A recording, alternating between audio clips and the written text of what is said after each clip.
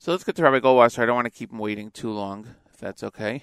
Rabbi Goldwasser's words are Lezecha Nishmas, Rav Zev, Rabbi Yosef Alevi, and Esther Bas, Rabbi Yosef Alevi. Here is Rabbi David Goldwasser with Morning Chizuk.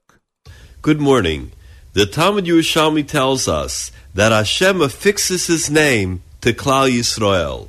It's a mashal to a king who had a key to unlock the door to his palace. He said to himself, if I keep it just as it is, it's going to be lost. I'll attach a chain to it, and it will never be misplaced. So too Hashem said, if I leave Bnei Yisrael on their own, they're going to vanish among the nations. They will lose their identity. I'll attach my great name to them. We learn that of all the kelim, all of the sacred vessels, the menorah was the difficult one for Moshe to understand. Why, out of all the other kelim, did Moshe Rabbeinu have a problem specifically with the menorah? The Chavetz Chaim explained that each of the kelim in the Beis HaMikdash alluded to some higher aspect. The Aron HaKodesh, the Holy Ark, was that there was a higher form of wisdom that could be attained by means of nevuah, of prophecy.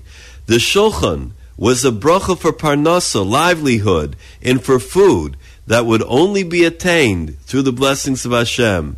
The menorah represented the Kiyum HaNitzchi, the eternal existence of Klal Yisrael.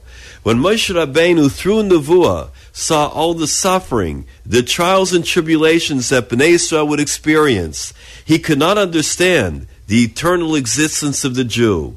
Therefore Hashem said, throw the gold into the fire. The menorah then appeared.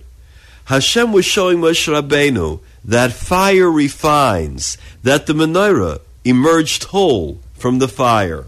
Klal Yisrael is who we are today, not in spite of the trials and tribulations, but because of them.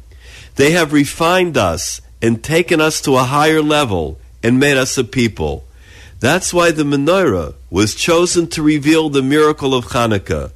At the time of the Chashmonaim, we were living in our darkest hours. We needed great siyata d'shmaya, heavenly assistance. It was that little pach shemen, the little cruse of oil, that kept the menorah going and symbolized the promise of Nitzchias, the eternal Jew. May the message of the menorah continue to light a path for us through this dark golus, and may we soon see the dawn of the promised redemption, the Geula Shalema Bimhera. This has been Rabbi David Goldwasser, bringing you Morning Chizuk, with best wishes for a very happy and meaningful Hanukkah.